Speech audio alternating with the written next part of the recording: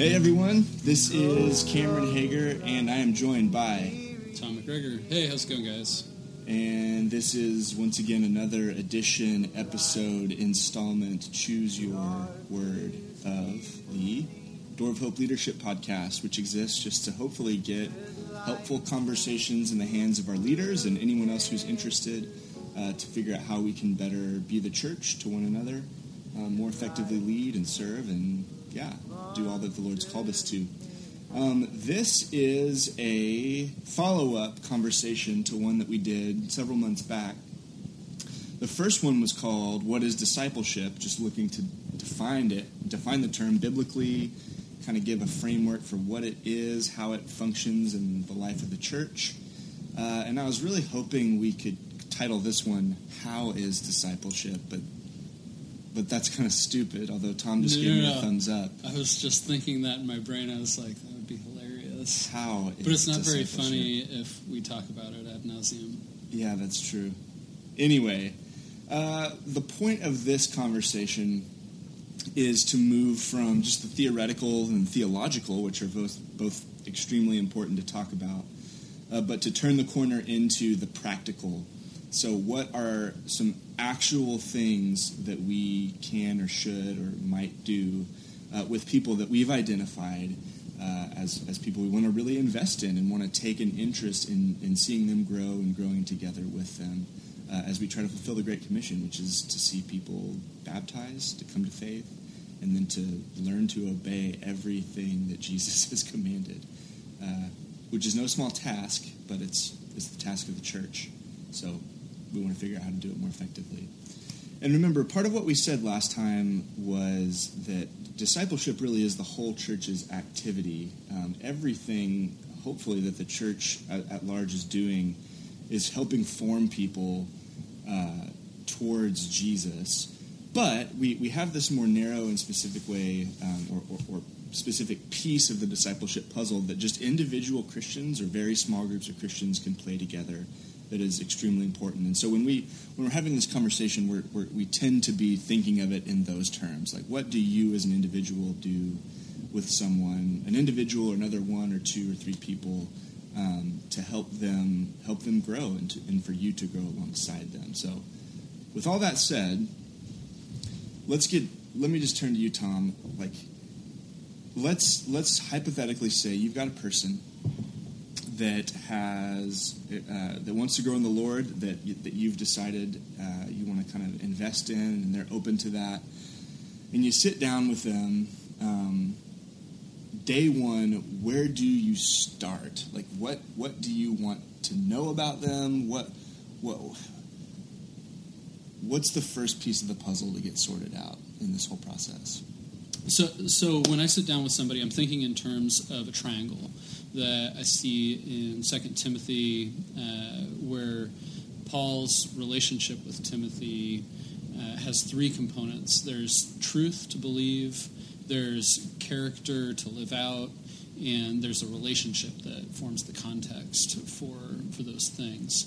And so when I am sitting down with somebody for the first time, I'm listening for the truth that they believe.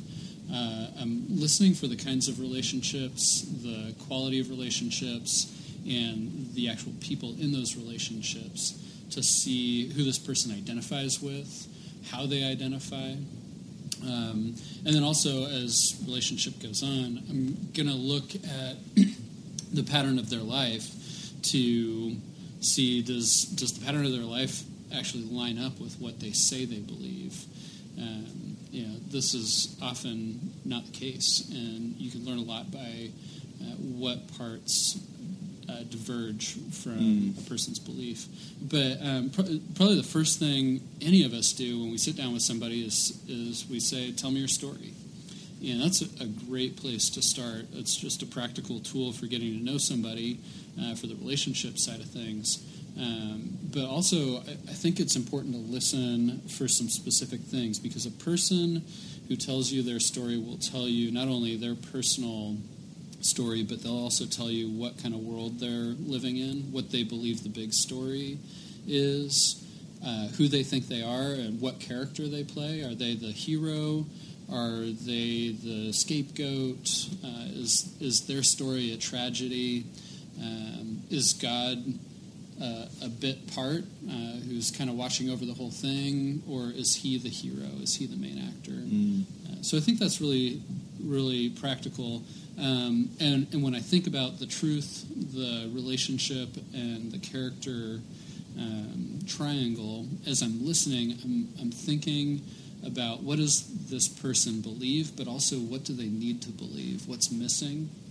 I look for character. What do they need to see modeled? How can their character catch up to their vocabulary, as is often the case in the church? Our vocabulary exceeds our maturity. And what kind of relationship context do they need to learn these things in? Who can I be to this person? What kind of intensity in relationship do they need to experience from me? So one thing that you had helped introduce to our team was, I think maybe it came from Real Life Discipleship, but basically this sort of life cycle of spiritual growth. I think we may have mentioned it just in passing last time, but essentially it starts with someone who's dead or not alive, becomes a spiritual infant at the moment of conversion, and then grows up through eventually adulthood and parenthood, where they're actually reproducing themselves.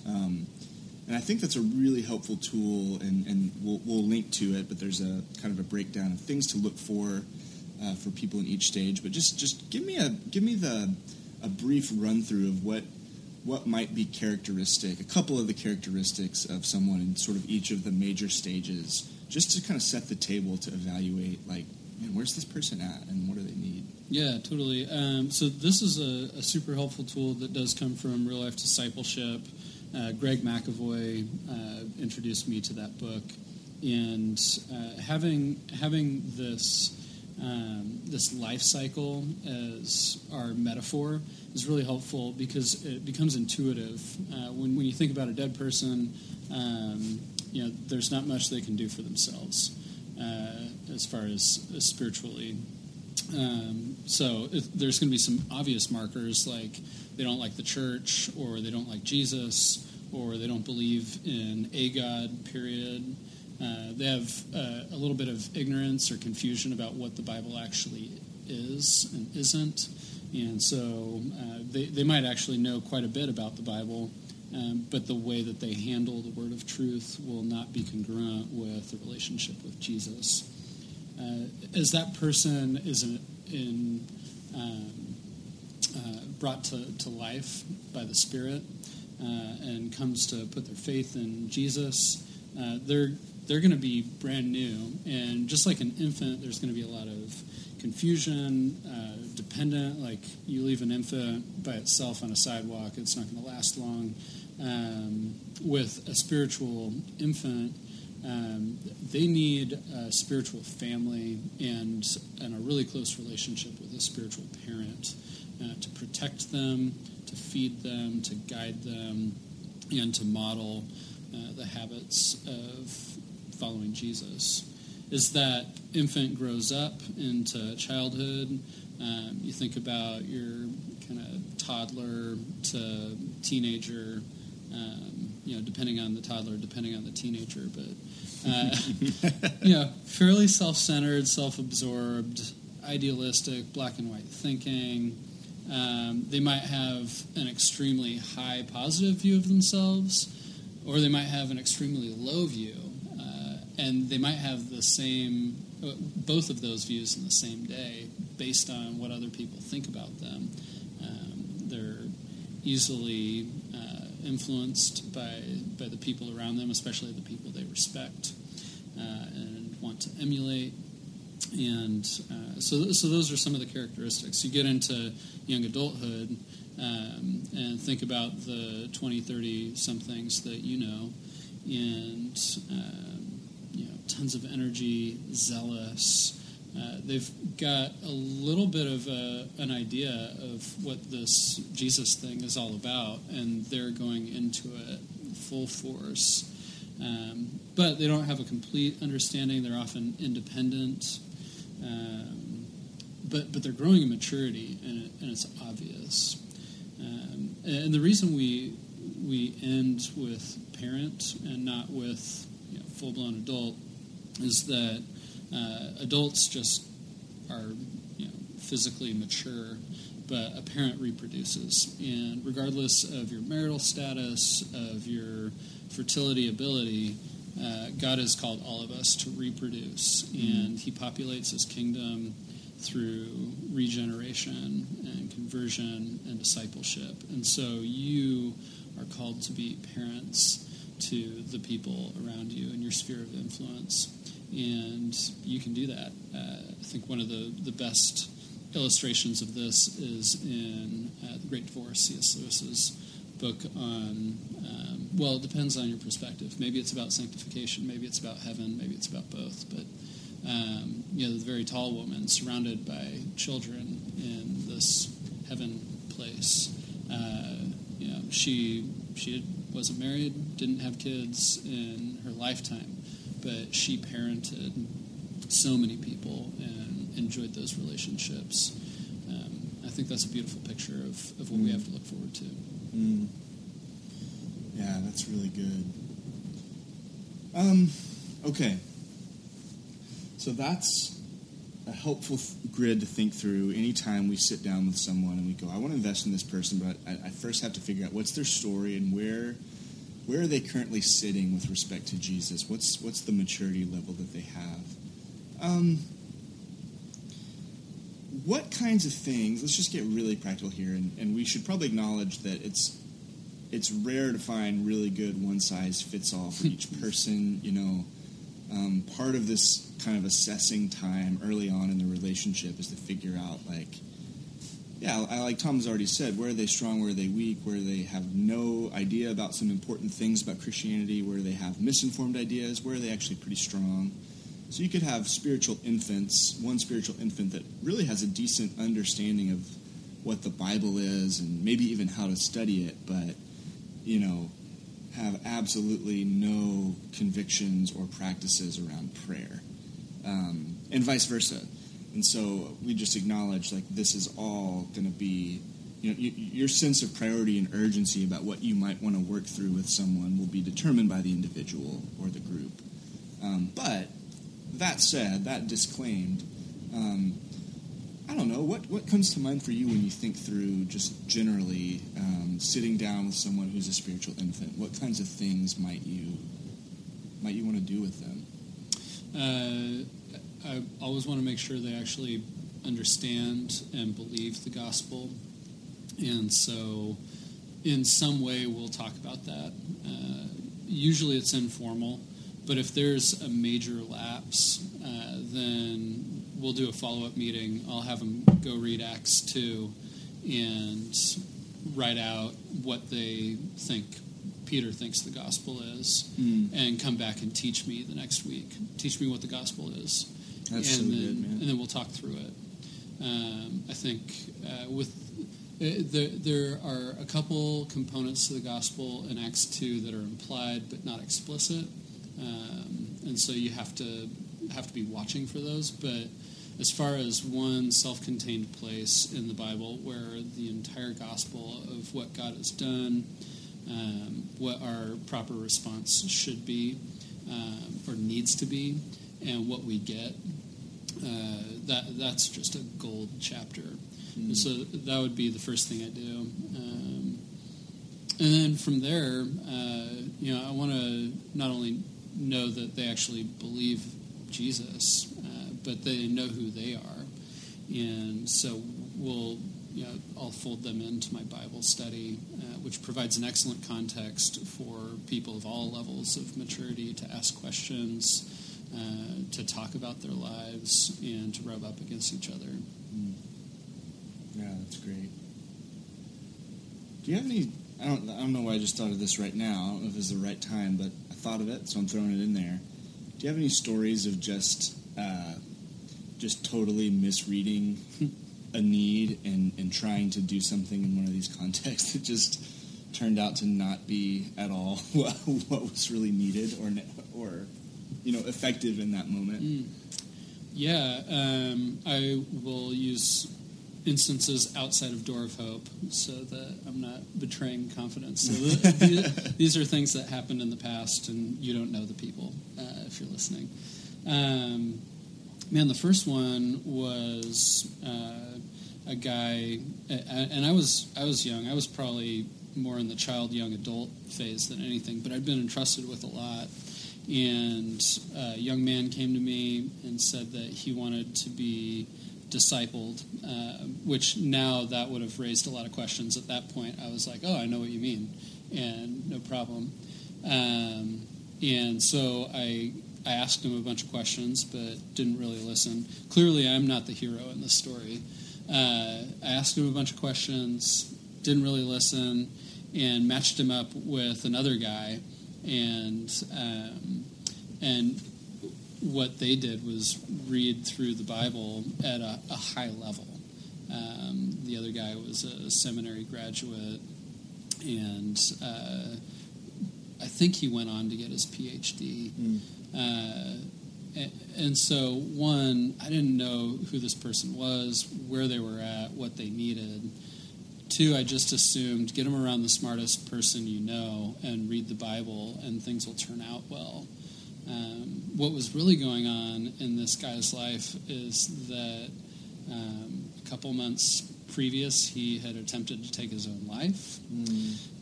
What he needed was a friend, and what he needed was to understand that God loved him and didn't condemn him for his actions, but instead wanted to heal him. And if I would have been listening, things would have gone a lot different. Thankfully, there were more mature believers in his life who gave him what he needed. I just didn't get to be a part of it. So those are some of the things that I look for when I'm working with somebody that I know is new to the faith or has been an infant for a really long time. What about you? What are some of the things that you do when you're meeting with somebody for the first time? You realize this is where they're at. What are the tools that they need from you? Absolutely. Well, we had a prior conversation, and I haven't really developed this out much, but I kind of had this metaphor of identifying either pieces of doctrine or practices or whatever it may be, some Christian content that functions like basically the front dominoes in a line of dominoes that will lead naturally to other things. Like if you get this, then you'll be able to get number 3, 4, and 5 behind it. That's kind of how I conceive of it. And so with someone, especially in the early, when I'm not dealing with someone that's hyper mature, I want to be really looking for a couple of things. Specifically, the two disciplines that for me just stick out like sore thumbs, that if you don't understand these things and you're not practicing these things, you're just going to be stunted, is, first of all, your interactions with the Bible. What is the Bible? Why is it trustworthy? How is it authoritative for me? And how can I responsibly glean what God wanted me to glean from it? To me, that's kind of bedrock stuff that, again, if you can teach someone that, they're going to learn to be a self-feeder. That doesn't mean they don't need to be in community, they don't need to be poured into by other people, of course, but it means that they're not going to be dependent on other people for the whole of their spiritual growth. Right. And I think prayer is the second one that functions very similarly. If people don't value prayer, if they don't recognize their dependence on the Lord, and if they're not seeking some sort of regular habit of turning to the Lord in prayer, of conversing with Him, of spilling their heart out to Him, then I think that's a major deficiency. And let me be clear, I speak as someone who does not have all of this figured out myself. Especially prayer, I think I have plenty of room to grow in. But man, if someone isn't praying at all, if someone doesn't understand why it's important, or views it as sort of has a weird cosmic vending machine kind of view where they think, okay, if I, whatever I pray for, I'll automatically get. Or, there are all kinds of ways this can be off the rails.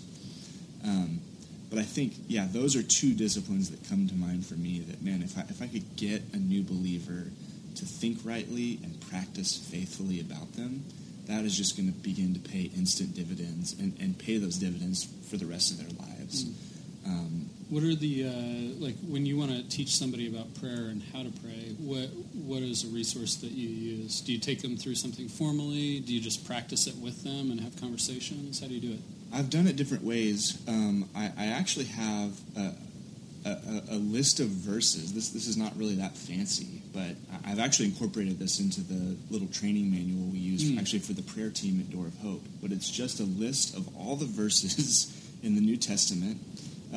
I would happily include more from the Old Testament as well, but especially with the Psalm. I just have to put the Book of Psalms in there, so I don't do that. But it's basically any teaching or prominent example from either Jesus or Paul. Basically every teaching or example of prayer from Jesus or Paul in the New Testament, and just have them laid out. And I think when you read through those, you begin to get a sense of the scope and the nature of how Jesus and Paul, two fairly substantial figures for our faith, how they conceived of Paul, how it conceives of prayer, how the Bible broadly encourages us to do it. And you get to wrestle through all those little tensions, like, Jesus explicitly teaching, here's how you pray in the Lord's Prayer. And then at the same time, his real emphasis on how prayer needs to primarily be a private thing, and the danger of allowing prayer to become this public, outward show of spirituality or whatever. But then you see Paul's just belabored prayers for his churches that he's writing to, and so you begin to have to put together like a grid for how all this functions, and it's really helpful. So that's one thing I like to do with people. I also think that just praying together, once you have a little bit of an understanding of what you're doing and why you're doing it, just maybe devoting some of the time together for a few weeks to just pray together. That's the agenda for the day. Don't do anything else. Just cultivate a comfortability with another person or a couple other people, being vulnerable with one another before the Lord. That is a deeply instructive experience. And then there are a couple books that if I feel like someone's a reader, they'd benefit from it, that I like. One is just the general spiritual disciplines book, Spiritual Disciplines for the Christian Life by Donald Whitney. Donald Whitney, the worst cover in all of Christendom. It's had a couple editions, and I think every edition's had a bad cover, sadly. It's a legacy. It's a legacy, man. Yeah. But that book covers like the disciplines in general. I don't know how many, 15 or something that he covers. But he's got a couple of chapters on prayer that are very, very helpful. I also would really recommend Tim Keller's book. It's just titled Prayer, and I read that just maybe 3 years ago. But man, that was a beautifully helpful book to think through. He really saw a hole in Christian publishing. He said there's a lot of books about the practice of prayer, and there's a lot of books about the theology of prayer, but he didn't see many that were really robustly theologically informed practical books, kind of bridging the two. I thought it was great. It was biblical. It reached into church history, the way Christians throughout time have prayed, and it left me pretty inspired. To be honest, I have not yet taken someone else through that book, but it's kind of on my short list of when the need arises. I've got that in the back pocket. Have you ever read A Short Way to Pray by Martin Luther? I did. The Letter to the Barber? I did read it after you shared it with me, actually, maybe 2 years ago. If somebody's not a reader but is willing to get geeky, I'll take them through that because I think it's theologically rich, but it's extremely practical or practicable. Maybe not practical the way that we schedule ourselves these days, because he devotes a lot of time. But that's been something that's super rich for me personally, and I want to pass that off to other people as a way to think about and practice communication with Jesus. That's really good. Okay, so coming back to this idea of maybe like key pieces of practice or doctrine that set people up then to go further themselves. Mm-hmm. I've mentioned prayer and Scripture. Kind of using that framework, what are some other things that come to mind for you that are like, man, this is something people need to know to unlock their ability to kind of go deeper, just as an individual? Yeah, I mean, I think that's why I start with the infant thing of the gospel. If people believe in Jesus or following him, that's going to open up an entire kingdom to them. And that's one of the reasons why I start with Acts 2, is that I'm introducing, in an ambient way, the practice of reading the Bible and studying it and learning from it and then applying it. So Bible and prayer are just the lifeblood of our relationship with the Lord. And those certainly kick down because you start reading that we're made for one another in the Bible, and then you're going to start to realize that you can't live for one another if you're alone. As people kind of mature, they become ready to step into that, to step into deeper relationships, not just with you, but with the church community more broadly, as well as a larger group of families. So like community groups are a great example. And that kind of connects, for me, all three parts of that triangle I'm looking for is truth, character, and relationship. I want to see people growing in relationship in a context where they practice those things that they're reading about and believing. So practicing communion and community. Also, as people grow, they need a place to serve. We're not just made to be friends with one another, but we are made to serve one another. And so for some folks, that's going to mean serving their city down at Portland Rescue Mission on Tuesday nights, or having some sort of regular practice of service. I went to the Inverness Jail yesterday and met with the chaplain there, who is amazing. Lewis Kyle is a rad guy. And that's a place to serve other people in Jesus' name, but also to be ministered to by the inmates there. They know, and well, not all of them, but just like anywhere, but they know and love Jesus, and they are hungry for community, for fellowship. And so finding a place to learn to serve, to live out the truth that people are learning through Bible reading, through prayer, I think is really important. The other one that really meets a lot of resistance, surprise, surprise, is fasting. I think I hit that early, whereas I think it's cool. Most of us end up getting into the parent zone and giving it a shot. But I think fasting should be a regular part of the Christian life.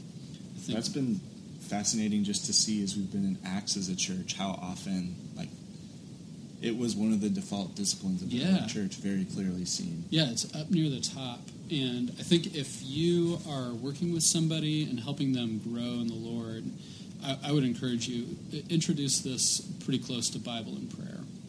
There's something about releasing the world around us to grab onto Jesus, to spend time with him, to be reminded of our mortality and our frailty and our dependence on him, and to devote ourselves to prayer in that state. It's so powerful.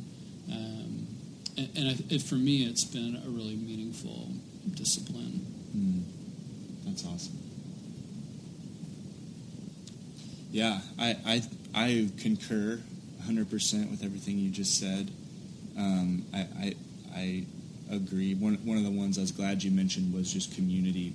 I would certainly see that as getting people to commit to living life with other believers in the context. And that looks a number of that. Looks like just faithfulness to attend the worship gatherings. That looks like, I think, faithfulness to commit yourself to some sort of small group. At Door of Hope, we do community groups, and so I would encourage anyone to just be faithful, not just get on the roster, but faithfully attend. To pursue, even beyond that, a few people in a little bit of closer relationship. And maybe that's what we're doing. Maybe the person I have in mind, it's 1, 2, 3 of us, more than one. Maybe there are 2 or 3 of us that are doing life together and carving out regular times to. So maybe my context here is that itch getting scratched. But all that to say, just finding these deeper and smaller levels of intimacy, to me, opens up so many aspects, because that's where accountability comes in, because as you're known, and hopefully even practicing things like confession with one another, you're going to be inviting people, hopefully, to call you out on your stuff and to illuminate things that you don't know about yourself, to highlight sin that you might not even be conscious of. That you might be able to repent from it and grow out of it, of course, by the working and power of the Spirit. That's going to show you opportunities to serve as well. We should be proactive in seeking out things outside of our immediate context, but there's also this organic thing that when you're in a community group, people are going to share their struggles, and you are the first line of defense to help meet whatever need there might be. And also I've been thinking more and more, especially we just did a little thing with some of our leaders about the one another passages of the New Testament. There's just about 60, do this with one another, don't do this with one another, do this for one another, passages basically highlighting what the church is to be. And so many of them have to do with bearing the burdens of one another and tolerating one another. And the biblical authors knew that when you get a bunch of people in a close-knit group, personalities clash and people frustrate one another and tensions arise. And that is a significant tool that God uses to sharpen his people and to lead them into maturity. And there's just something about having to get through your frustration and the annoyances and even the sinning against one another and having to forgive and all of that. It's a really formative thing. And honestly, the much easier thing is to say, community groups are shallow, or the people there aren't sincere, genuine, but that's the church. We're all shallow and we all have things we need to grow in. And we can go start a cool person's club with only the people that we really like. But I think that's falling far short of what the New Testament would model for us. It's a trap. It's a trap. They'll kick you out. They will kick you out once they discover it, your true nature. So, yeah. So I'm curious, for you, as you think about your history, so what others have done for you and with you, but also present context, you're looking at people. I mean, we get this opportunity and privilege every day, and for you as leaders in your community groups, I trust that this is happening. You see people reaching spiritual maturity, blossoming into this beautiful young adults, starting to reproduce. I know. This is getting a little uncomfortable. It's getting a little risque. Beginning to reproduce and invite others into the family. So for you, Cameron, as you think about how others shepherded you through that moment in your spiritual journey, as well as how you see your role now at Door of Hope, working with a lot of people that are in that same stage, what are some of the things that are super practical that we can all be doing?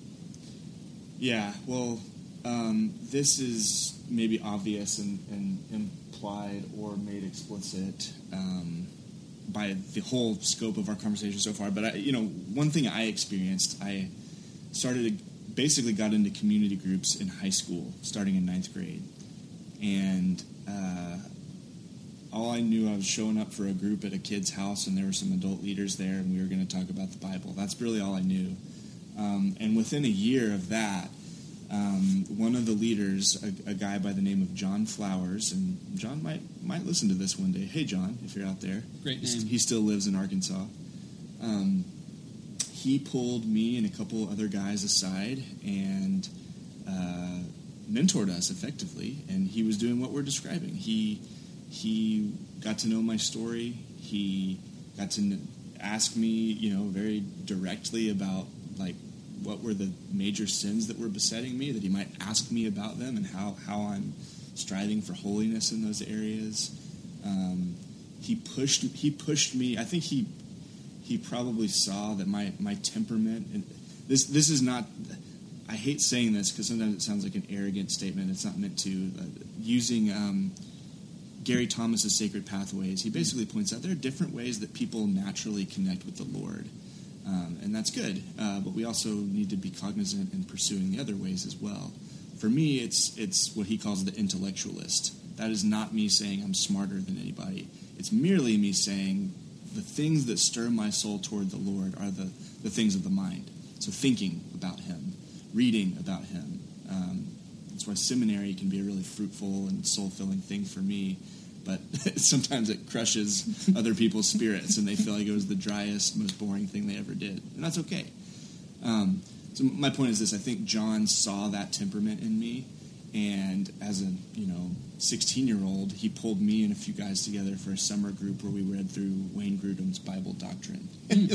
Awesome. Which was awesome. And I think he saw, like, Cameron will be interested in this, and he will actually read it, as will Nick and as will Brandon and these other kids, and we did it. And that was my first exposure to so many of just the deep riches of Christian theology, and got my heart just stirred up for the Lord. So anyway, that's a bit of a tangent. That's an example. That was him taking the time to get to know me, creating a space to do it, and then pretty surgically identifying some things that he could see would trigger kind of a passion and an excitement in me. And honestly, I haven't reinvented the wheel. Again, I know that this is more or less what we're talking about throughout this whole podcast, but that's kind of what I try to do now and encourage others to do now. At the moment, I think we mentioned this last time, I've got a small group of guys, a couple from my community group, a couple that are community group leaders that gather weekly early in the morning, and the agenda when that group started was taking a couple weeks to let every single person basically have the floor to share the hour-and-a-half version of their life story. And that was it. And then we prayed. And we let each guy kind of get the full scope of where each other guy was at. And then from then, we've just been trying to tailor the time to what seems like the greatest needs that kind of span the group. I don't know. I don't want to keep taking too much time here. I will plug one specific resource that I found really helpful. And again, it's another book. Sorry, I'm a book guy. I know not everyone has to be. But we read last year this book, and I hope someone does a summer book club on it. It's called Jesus Outside the Lines. And it's basically by a guy named Scott Sauls. And he's just taking a lot of the kind of current dichotomies or binaries of our culture, Republican versus Democrat, health and wealth gospel versus a gospel of poverty, and sort of like, and it goes on, and basically finding the ways in which our world is trying to create two separate categories, but the gospel is the clear third way that doesn't sit comfortably in any of the camps that the world has set up for us. And I just found that book to be extremely prophetic for our day. It was sanity making, I think, for all the guys that read it together. And it definitely felt like something setting us all up well to just better engage our world come next election cycle, come whatever comes next. So anyway, I'm going to stop there. I'm rambling. Yeah, I think it would be awesome to add those resources to the library. I mentioned in the class that we did at the last leadership training that we're putting together a Google folder that basically has all of the resources from around the church on discipleship. And so there's already some stuff in there. I'd encourage you guys to send me more and just include in your note the spiritual kind of stage of life that you've found it to be helpful in, and that way we can all be pulling from the wisdom of the community. Absolutely. For me, I think when it comes to young adult, parent kind of stage, I still am thinking in that truth, relationship, character paradigm, but things become a little bit more formal as I invite people to be a part of a team and we become strategic and think about what we can accomplish together rather than what we're all accomplishing individually.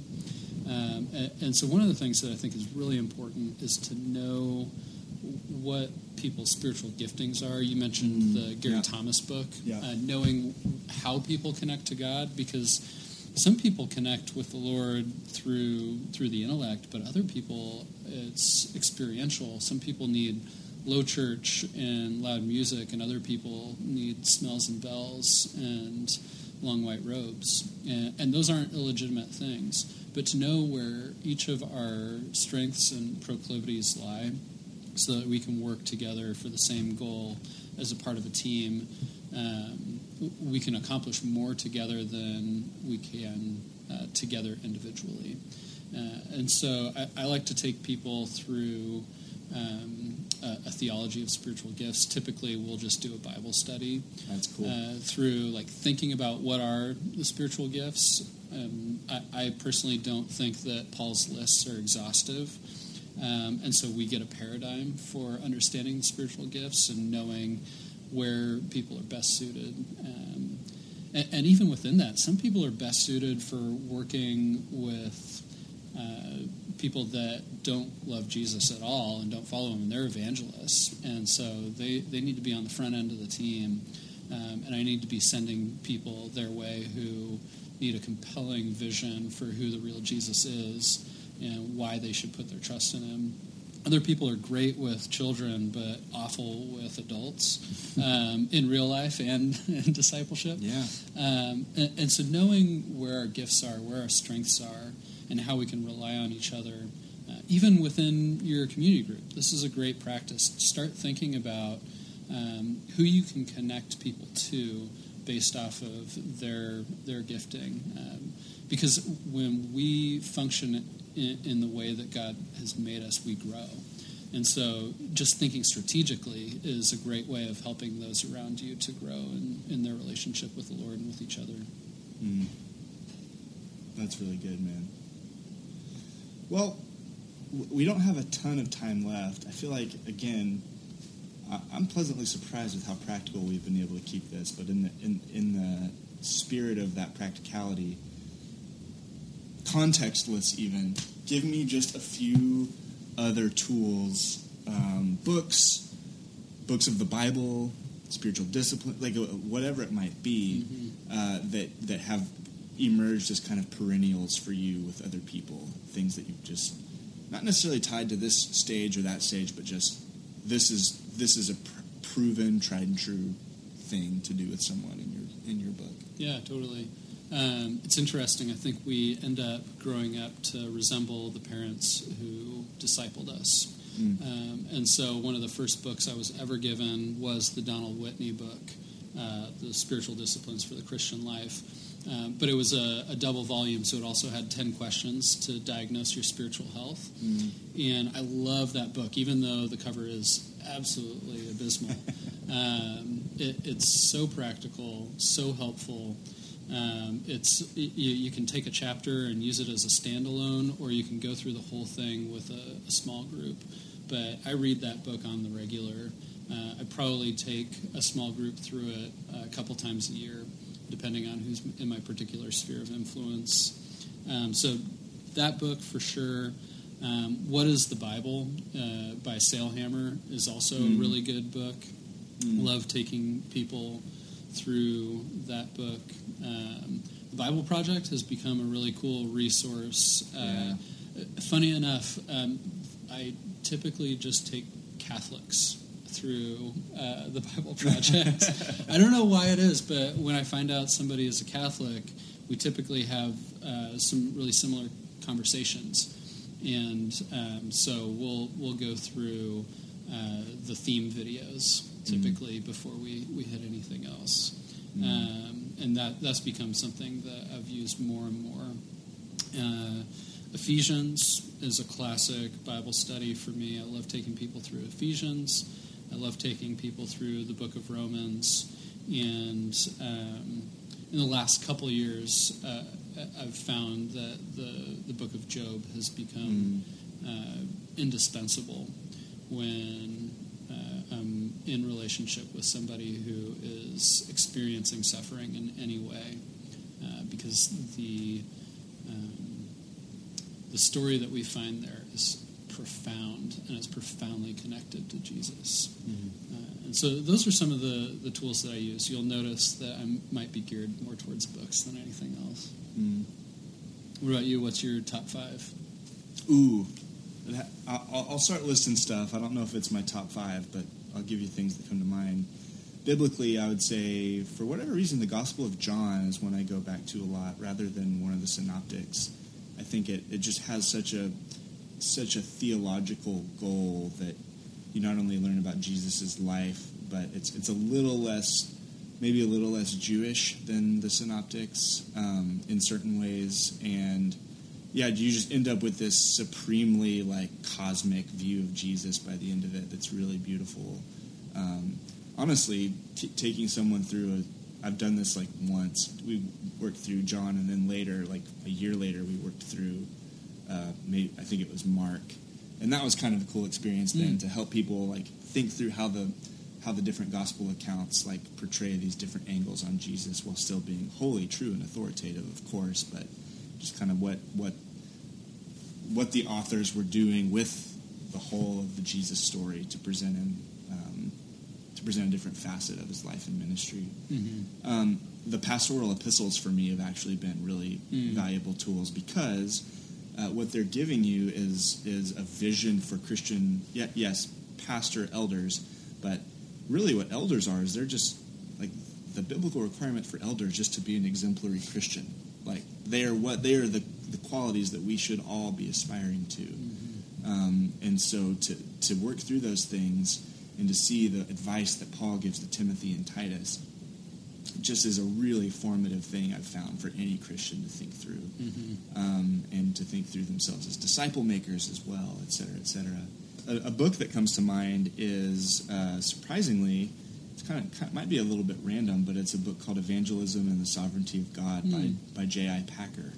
And Packer's a Reformed theologian through and through, but he has this really beautiful unpacking of just how God's plan and his decree, does not, as some might say for Reformed theology, eliminate the need to make disciples or to evangelize, because God's just going to do his thing and it doesn't really matter what we do.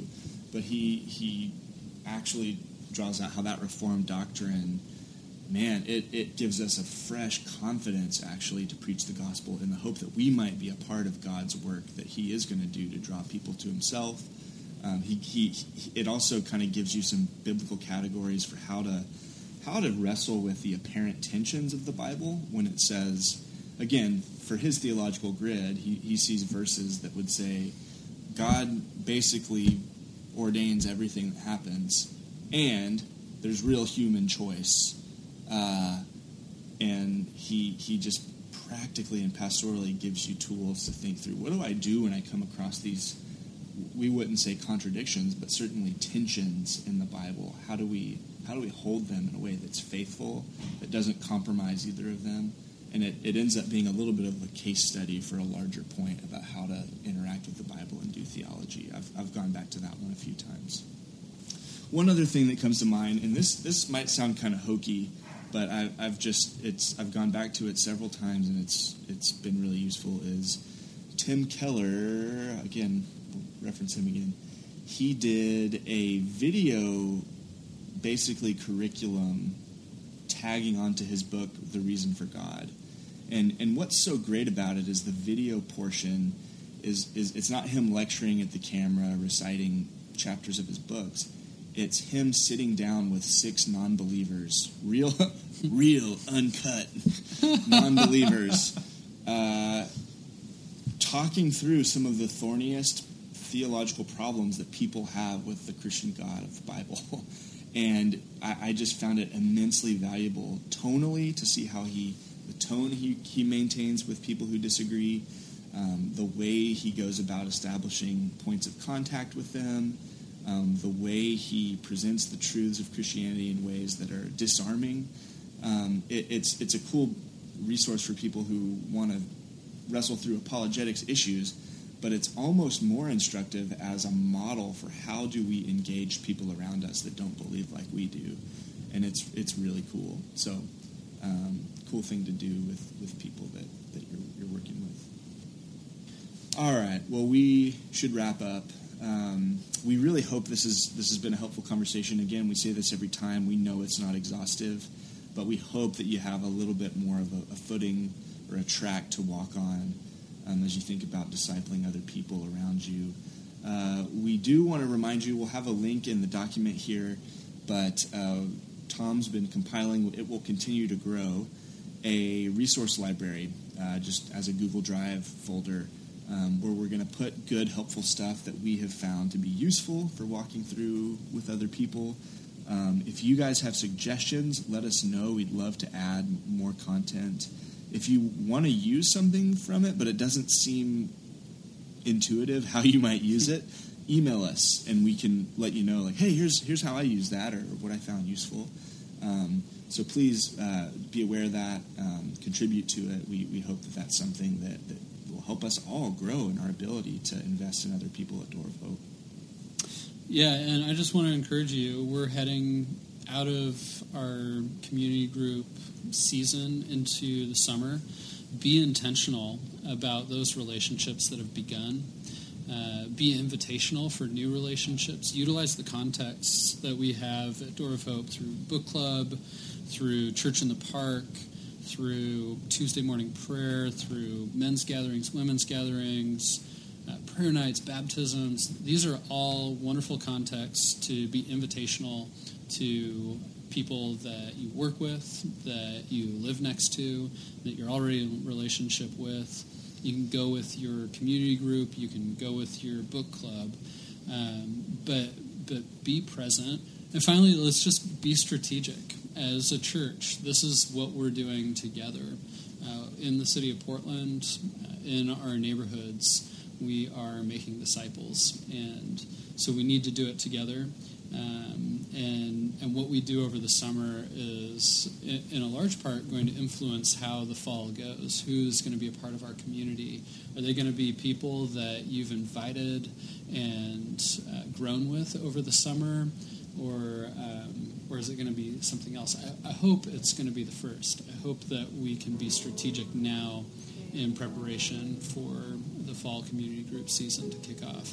I think it's going to be rad to see the leaders that you develop over the summer and you've been developing over the last year step into a more intentional role as a spiritual parent in the Door of Hope community. Amen. All right. That's all the time we have. Thank you so much. Have a good one. His perfect salvation.